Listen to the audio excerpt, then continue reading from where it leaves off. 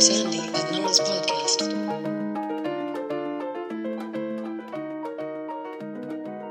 Hey, Nora. Hey, Sandy. Okay, this is going to be a little weird this week because we're having some technical difficulties, and no matter what we do, we can't eliminate this weird delay that we're experiencing on this call that we have. So we'll see how this conversation goes. But Nora and I are on a very strange delay right now between in our connection. That's right. So this episode is going to have a lot less back and forth jokes, right? Right? Yeah, I guess. I don't know. Maybe. We'll see what happens. Maybe there will be more Nora jokes. Who knows? Anyway, beyond the fact that this connection sounds like you're living in the midst of some sort of robot hellscape, which might be better than this hellscape. Who knows? How are you today? I'm great. My city just had for the first time almost 100 cases. And that is for the first time ever, not just since the pandemic, not just since the spring. And so, I'm feeling like we're living in some sort of forest fire, which we're not. You, I think, still might be. But that anxiety is kind of like extremely always present. How are you? How's the air? I mean, I don't know because I don't go outside. But it looks like the air quality right now is moderate, but I'm still not going outside. There's no reason for that. I mean, outside is regular colored now. So that's good. Oh, that's nice. Yeah, no fires here, like exactly where I am physically. I'm sure there are fires elsewhere. But I mean, there's some figurative fires. Yes. Before we get to those figurative fires, I think we've got some people to thank. And so I really want to shout out the awesome support from Anna, from Case, from Christabel, Kieran, Rael, Karen, Arwen, Saima, Julia, Maddie, Kusha, and Jose. Thank you so, so much for your support. We really, really appreciate it. Yes, thank you. Okay, so what figurative fires have you been hearing about this week? Well, I understand that the U.S. Supreme Court, which was hanging on by the might to live of one 87-year-old woman, is now going to go to total shit. That seems like a bit of a fire, a figurative fire. Oh, man. I mean, is it going to go to total shit? Likely. It is likely that the powers that be will nominate someone who is conservative to sit on the Supreme Court. And it is likely that they will try to push a political agenda through that, despite all of the training I'm getting right now, saying that the Supreme Courts aren't political. Supreme Court justices aren't political actors. They just interpret the law. No, my education's a little better than that. It is critical. And so, there are some very obvious seminal cases that make it clear that, yeah, of course, the Supreme Court justices are political actors. And yes, one of them who tended to be more on the liberal side, though not always. For those of you who don't know, I've read enough Ginsburg over the last year and a bit to know that, she was often liberal, but not always. That voice is going to be replaced likely by a conservative justice. And the conservatives already have a majority on the United States Supreme Court. So this is just going to give them a stronger majority. Yeah, I'm looking forward to finding out if this person likes, the new appointee likes beer as much as Justice Kavanaugh, through tears, yelled at his appointment hearings about how much he liked beer. My favorite moment from that. I like beer. It's like great moments in the U.S. Senate. I drank beer. If you don't know what I'm talking about, you got to look up this video. Look up Justice Kavanaugh and beer, and it's there. I mean, I feel like, Ruth Bader Ginsburg's death is a really important moment for people on the left, on the real left, to remind ourselves of the limits of these structures and of these systems, and that oftentimes laws are going to be considered to be fair, even though they are not just. And we are always struggling against unjust laws. And I think that Ginsburg became a symbol for a lot of people, and watching people's reaction to her death, obviously knowing that this is a really important thing that's hanging over the United States. But it reminded me that, we really shouldn't be idolizing anybody, really, and certainly not justices of a Supreme Court, because at the end of the day, we have to fight these people anyway. I mean, when we talk about defunding the police, when we talk about reforming the criminal justice or injustice system, abolishing prisons, I mean, justices are obviously a huge part of that. And in the United States, where they are seemingly more partisan than they are in Canada, I mean, it's part of the game, unfortunately. And what will happen next? I mean, that is political theater, and I am happy that I am only watching and not living in the United States. Thanks for that. Geez. Yeah, I mean, I think the only thing that I really have to add to that is that, man, there's just been a lot of discourse that talks about how, if the Republicans do appoint a Supreme Court justice right now, or in the lame duck period, so post-election, pre inauguration, they will be hypocrites. That will be hypocritical. They will be hypocrites. They cannot do that without going back on their own logic, because they very effectively prevented the Obama administration from doing something similar. And I'm just like, for everyone who's like mentioning that, like fucking David Frum made like some sort of weird tweet this morning that I was just like, man, like, welcome to 2016, I guess. It's like, Jesus. Yes. Yes, they are hypocrites. Yes, they've been called that before. Yes, they don't give a shit. They are not playing by any rules that we are used to watching, okay? They don't give a fuck about any of the rules that even they help set up. They are playing the long game. And I've seen some people say, well, they might hurt at the polls if they do this, the electorate might be upset at them. Let me be very clear. The Republicans and conservatives in general, the right, plays a long game.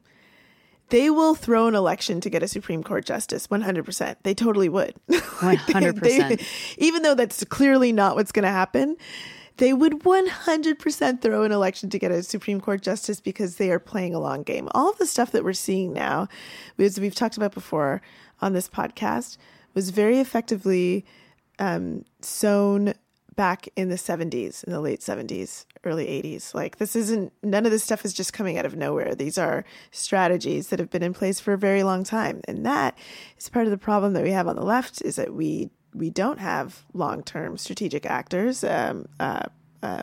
trying to do the same thing. And we're continuing to play within the rules when nobody else is playing that game with us, to make the game board analogy, but which is, I'm actually getting really annoyed at that analogy, and I'm annoyed at myself that I used it, because it's too flippant to honor what the stakes are of everything that's actually going on. Anyway, that's enough said about that.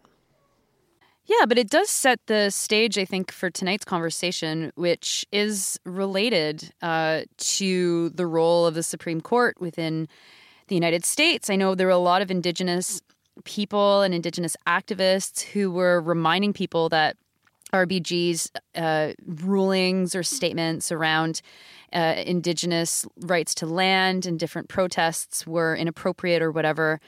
And I think that that is a good reminder of the limits of the state that is built literally on top of genocide, on top of slavery, and on top of white supremacy, which is what we're talking about tonight.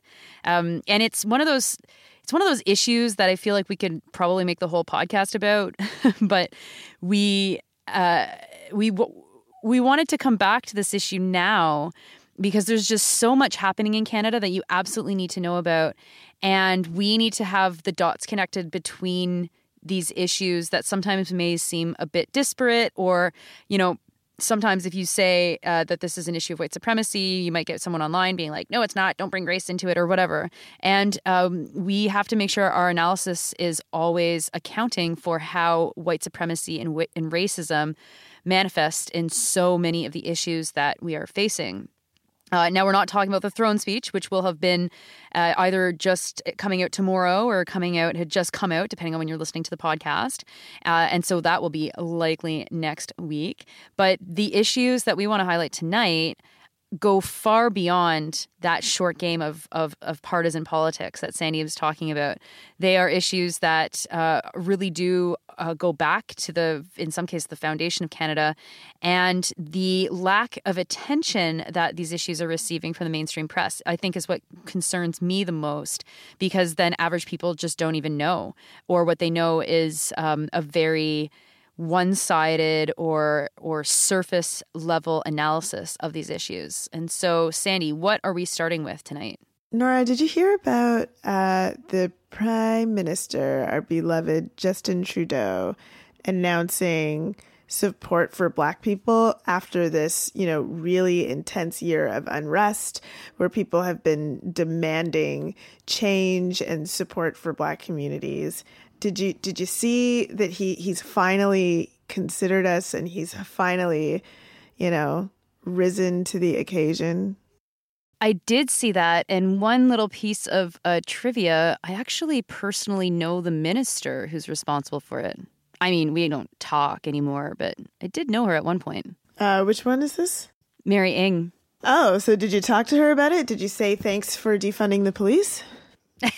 Well, she's the minister of small businesses, and we haven't defunded the police enough to get them to be small businesses yet. Well, surely Justin Trudeau wouldn't have heard all of the unrest this summer and announced something for small businesses. That seems ridiculous. But he has. Yeah, it's pretty ridiculous, but I think that's his brand right now. Yeah, entirely. So if you're not in the know, the government, after all of everything that has happened this summer, and on top of just generally the fact that Canada is a state that treats Black people poorly and engaged in enslavement, and could probably do with, engaging in a reparations project along with the rest of the fucking Commonwealth that has to right the wrong of slavery, of enslavement against Black people. They have decided to create a specialized business loan program for Black people, which sounds like a joke coming out of my mouth. It just sounds like some giant joke.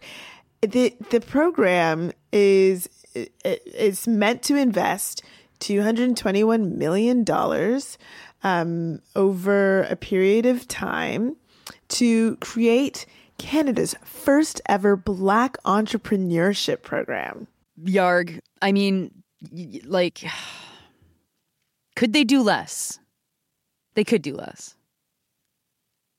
They could always do less. They could totally do less. They could totally do less.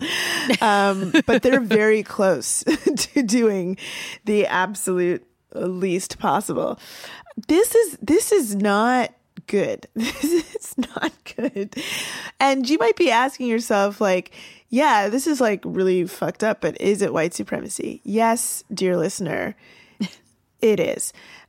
This program, well, first of all, as I just mentioned, like the idea that one of the first times that the government is even engaging directly with Black people at the federal level, they started doing that, I think, a couple of years ago when they made their first promise, which was to allocate I think it was $25 million in mental health resources to the Black community. And then they didn't do it.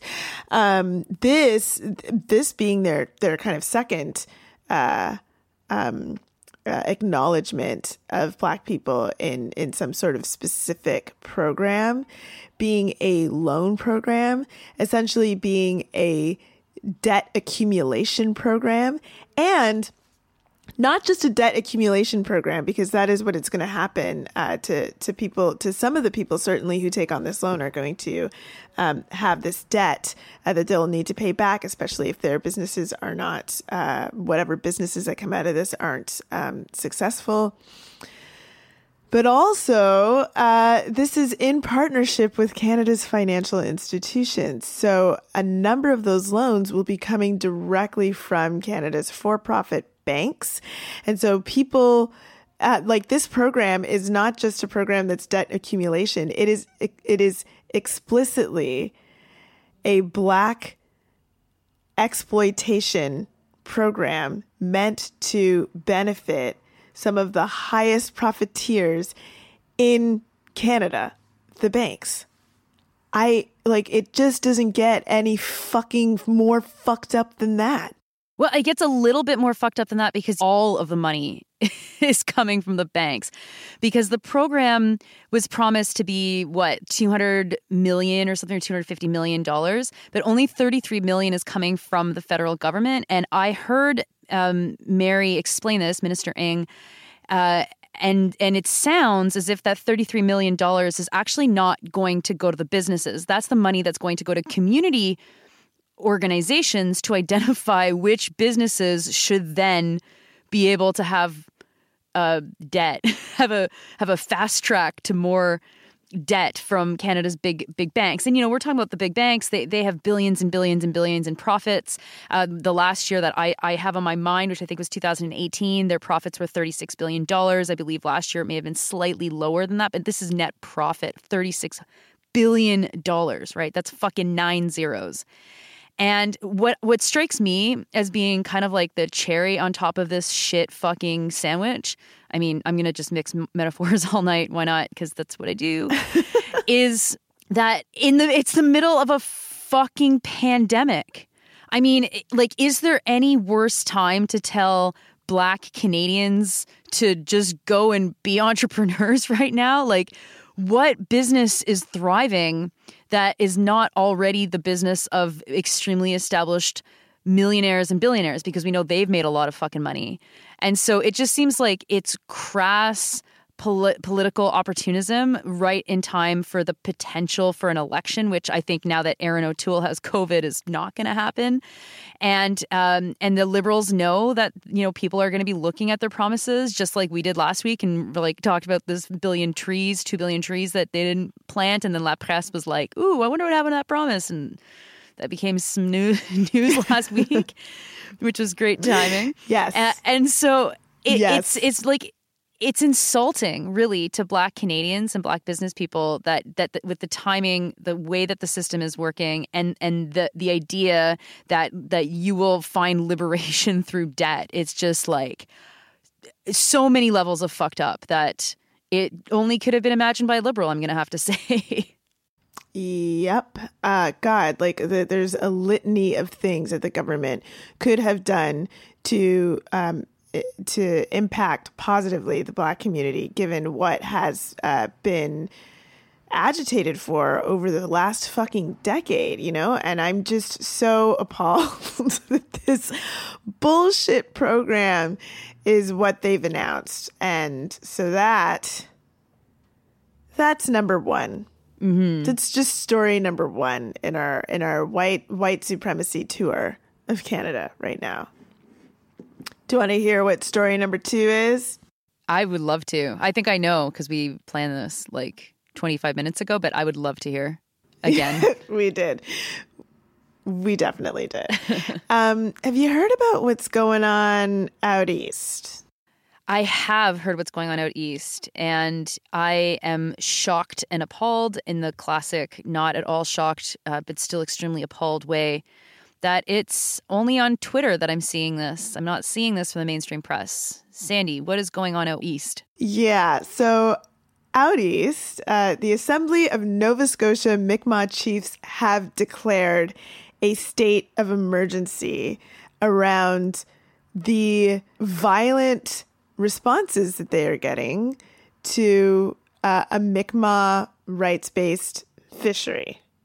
So there's a constitutionally protected, like through the Supreme Court, Mi'kmaq treaty right to barter and trade resources, including fishing in the province of Nova Scotia.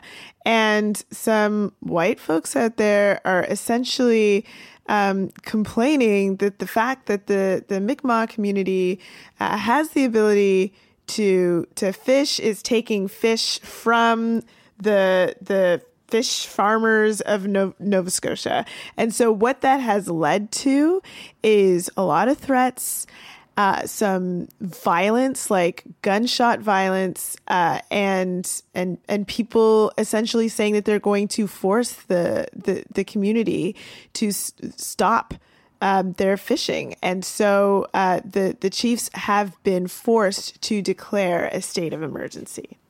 Yeah, that's right. And I want to shout out and get folks to check out the feed of the account Agent Indian, so Agent NDN on Twitter, because and that's at the Agent NDN, and their account is so shocking, illuminating, important, and goes through all of the issues. It shows how few fishing boats and lobster traps that the Mi'kmaq fishers have are operating or trying to operate, and how many the white fishers are allowed to operate or forcing themselves in to be able to operate. And I mean, it's just completely imbalanced. It's like overwhelmingly white.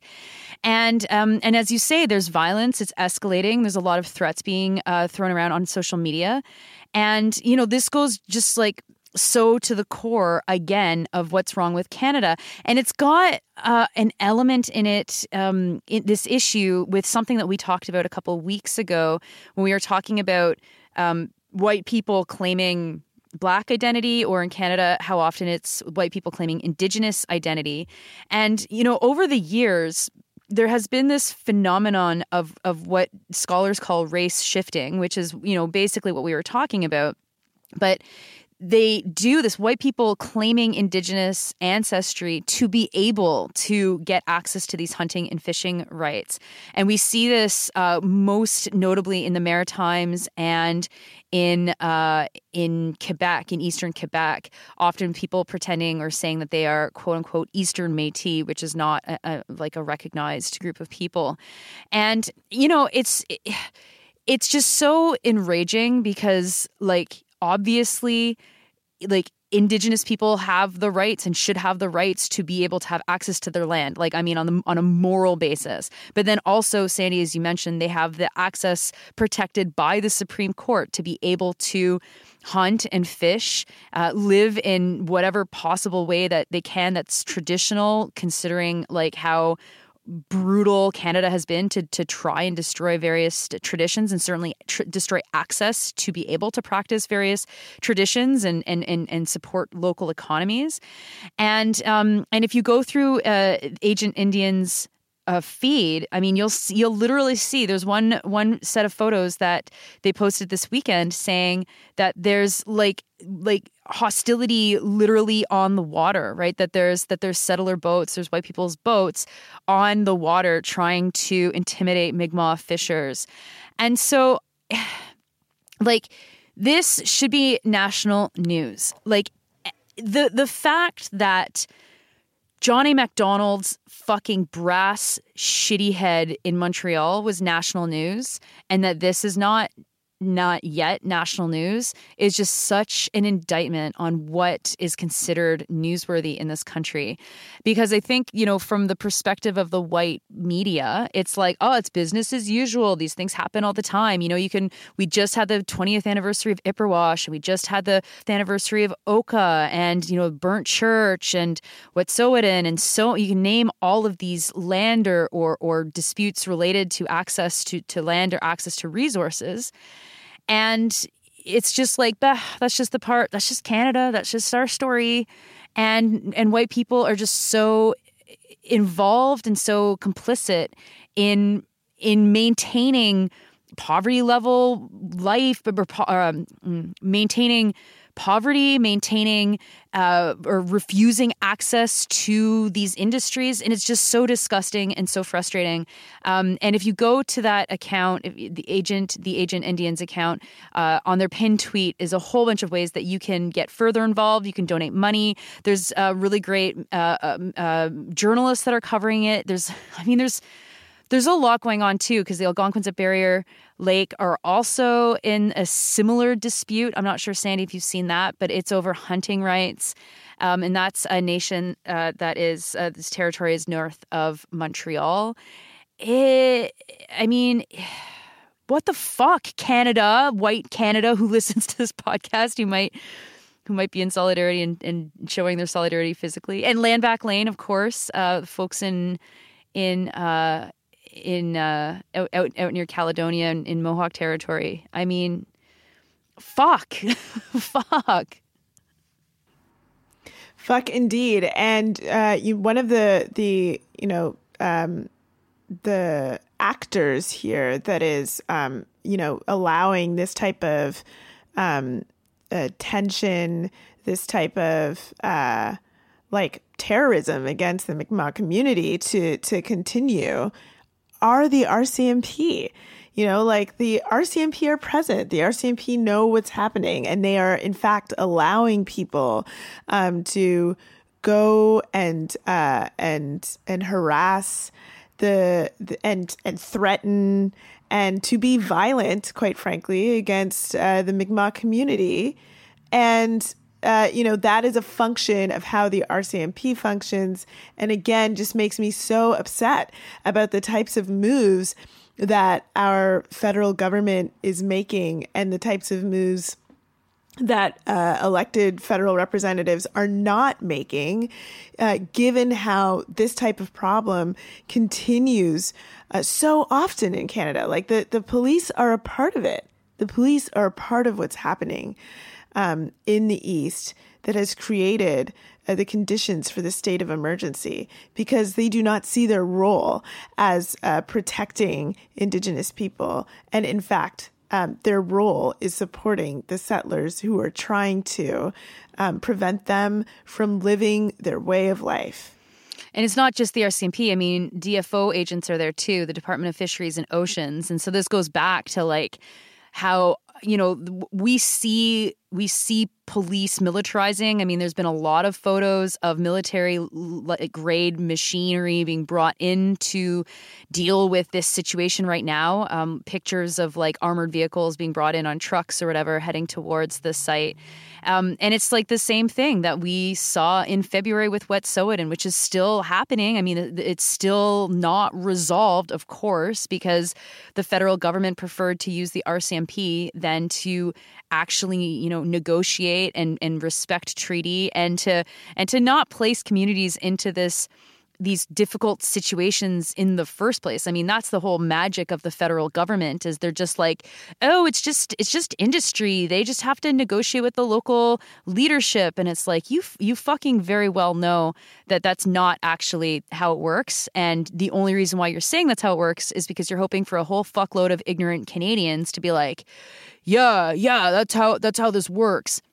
And like when we're talking about defunding the police, like often, because of the attention from the United States and because of the attention on individual acts of violence against Black and Indigenous people in this country, I don't think we talk enough about how the RCMP is the arm of the state, the violent arm of the state that continues to maintain colonialism in Canada, which is why it is so infuriating that we have not had a federal discussion about defunding the RCMP, which is, of course, the only police body that the federal government directly could defund, right? Otherwise, we're talking about provincial or municipal forces, with, of course, the exception of border services, which they also should be fucking defunded, and fuck their union. And you can look up their union in my name if you want to know why I'm not so happy with them. But the RCMP is absolutely the violent manifestation of current colonial rule. And like, this is why it matters that the NDP won't call for defunding the RCMP. This is why it matters that we don't have like loud national voices outside of movements to defund or for abolition or for Black Lives Matter or for Indigenous rights and activism, saying we stand with these folks and we also believe that the RCMP should be funded. I mean, that fucking piece of shit organization should not exist, period. And we need to make those connections between the way that they violently enforce colonialism as being part of their core work. That's not peripheral. That is literally their core job. Okay, that's number 2. There's more. Turns out that there is some pretty fucked up hate activity on the rise in and around Toronto. On September 12th, Mohammed Aslim Zafis was murdered just outside the International Muslim Organization of Toronto Mosque in Etobicoke. And this comes on the heels of the police stating that that the public should be on the lookout, on the aware, because it appears as though there's some hate-motivated assaults happening in and around Toronto. I just want to be clear there that the police are issuing a public safety alert, but for some reason did not stop this from happening, didn't prevent it, because the police are not good at that kind of thing. And we don't need police to issue public safety alerts. Anyone else can do that. But in any case, a public safety alert has been issued because of hate-motivated assaults in Toronto. And folks might be very surprised to hear about this if they haven't been paying attention at all to anything that's been going on. But Canada operates as the epicenter for quite a few of the very active white supremacist groups across North America. There are a number of actors and agitators who are specifically from Canada, who are part of the groups that you hear the most about, like whether it's the Proud Boys or, the groups who went down to Charlottesville some years ago. There were Canadian white supremacist groups that were involved in that. And so we shouldn't necessarily be surprised that this sort of thing is happening in Toronto, given where the discourse is right now in society and how things are polarizing to the point where white supremacists are becoming more and more encouraged to actually take action on their really heinous beliefs.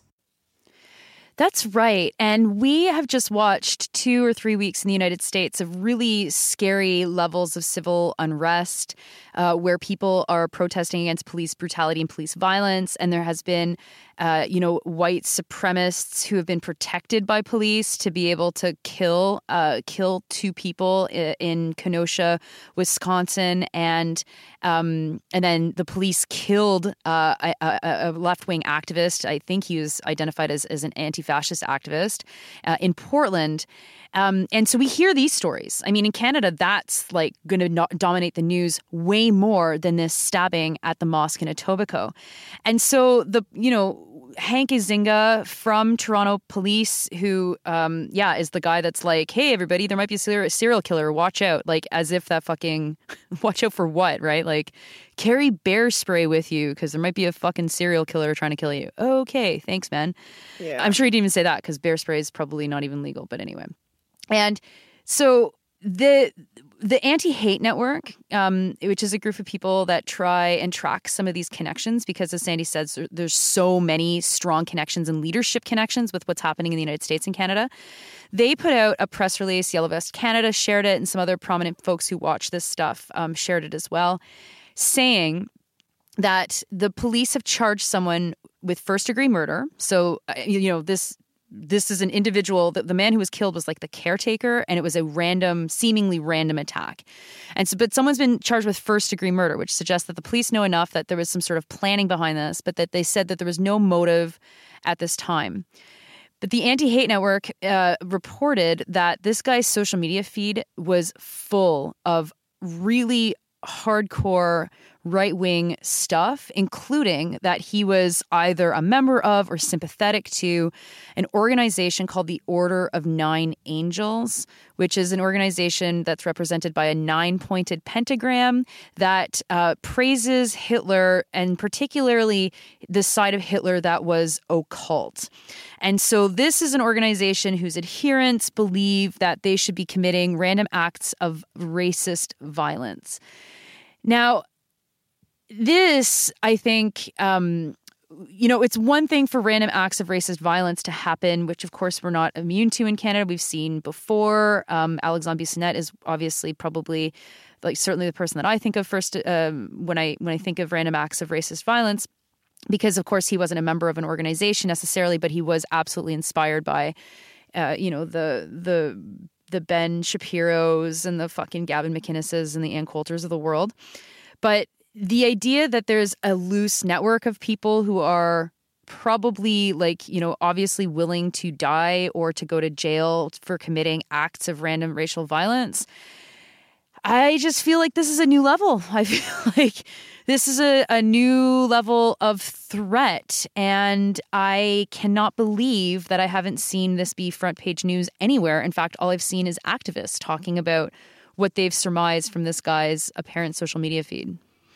Yeah, and the other thing that's disappointing about how this is not being talked about is that, like I mentioned that the police are not good at preventing this type of stuff, but as society, we could come together to try to prevent some of this stuff or address it in a different way. We absolutely should have some sort of strategy around white supremacist hate, because it has been growing in popularity in this country over the last decade. As and I'm not talking, I'm hoping that when folks hear me say white supremacist hate, they're not hearing me say that white supremacy only appears in that way. That's not what I'm talking about. The entire system is white supremacist, and I hope we all know that by now. But this type of manifestation of white supremacist hate, this really violent, really active attempts at harming people, like, there have been signs that this sort of thing was bubbling in Canada for a very long time. We've known about it. And do we have a national strategy around this? No, we don't. And that, to me, makes no sense. I hazard a guess that part of the reason why there isn't a national strategy is because of the communities that are being impacted. And that's just not fucking good enough. And again, just makes me so angry to my core. at what the government is willing to take urgent action on. Like, yeah, okay, the We Charity is no longer, operating in Canada. The rest of its like other 5,000 organizations called We are, but whatever. The We Charity has left Canada. And thank goodness for the government for taking such strong, swift, fast action on that. It's just like the things that they think are important are the things that seem to only be important to like, like them and their peers, their peer group, like the elites of society. And it just is very clear to me. It always has been, but I just feel like it's been put in stark relief this summer that, the government in Canada is for a particular brand of wealthy white folks.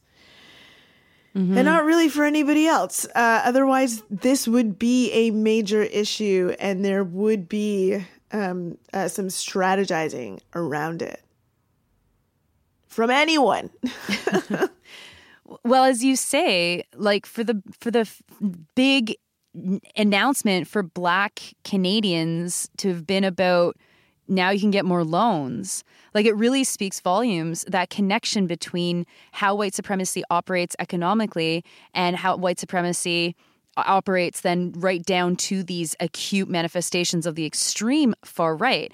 And it's so funny to me that like, under the logic of the government, and whether it be the conservative government or the liberal government, it's the same logic. It's the police that are supposed to be the ones stopping this. I mean, the fucking police, who we've just established are also the ones who are allowing for and violently enforcing colonialism, like literally not possible. And, CBC has been on this past week, the fact that the military has not done enough to root out white supremacist people or white supremacists or thought within its ranks. There's been a couple of reports in this past couple of days about how strong white supremacy is in the Canadian military, and it's like, oh my God, how we get rid of it? And it's like, of course there is.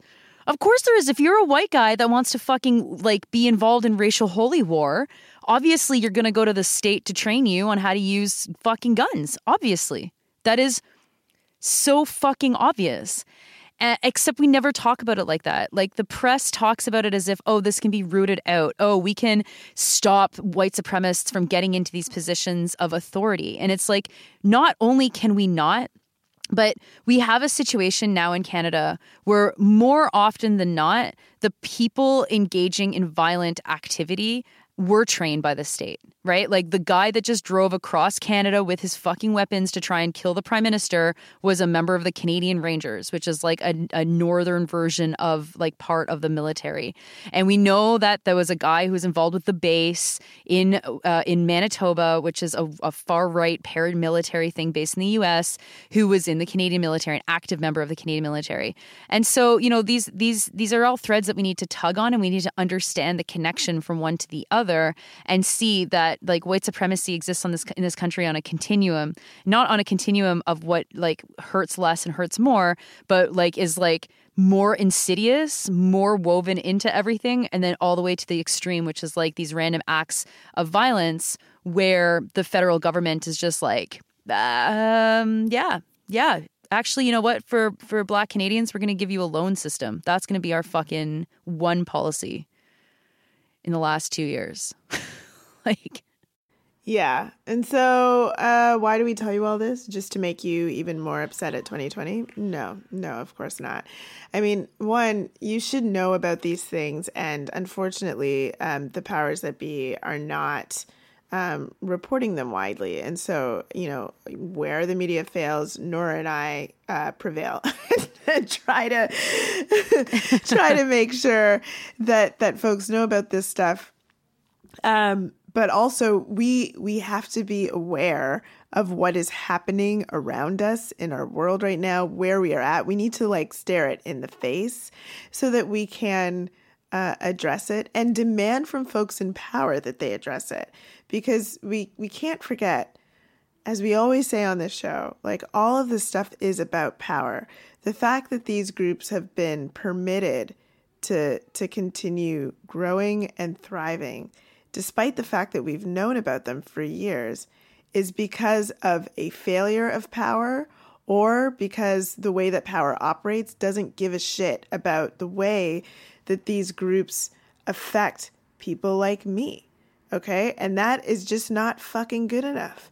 We have to ensure that whomever we are giving power to in our society is not able to ignore these types of incidents happening, and that even if they don't ignore them, that their engagement on these incidents aren't just going to a memorial that happens in Quebec City every year. It's not good enough to say, man, what a tragedy. If you were going to sit down and avert your eyes at the fact that this tragedy could happen again and again and again because of known groups that are organizing in Canada, there needs to be a strategy. There is no excuse for not taking the responsibility that the government has, that our representatives had, to try to do something to limit the impact of these groups and to root them out from their existence.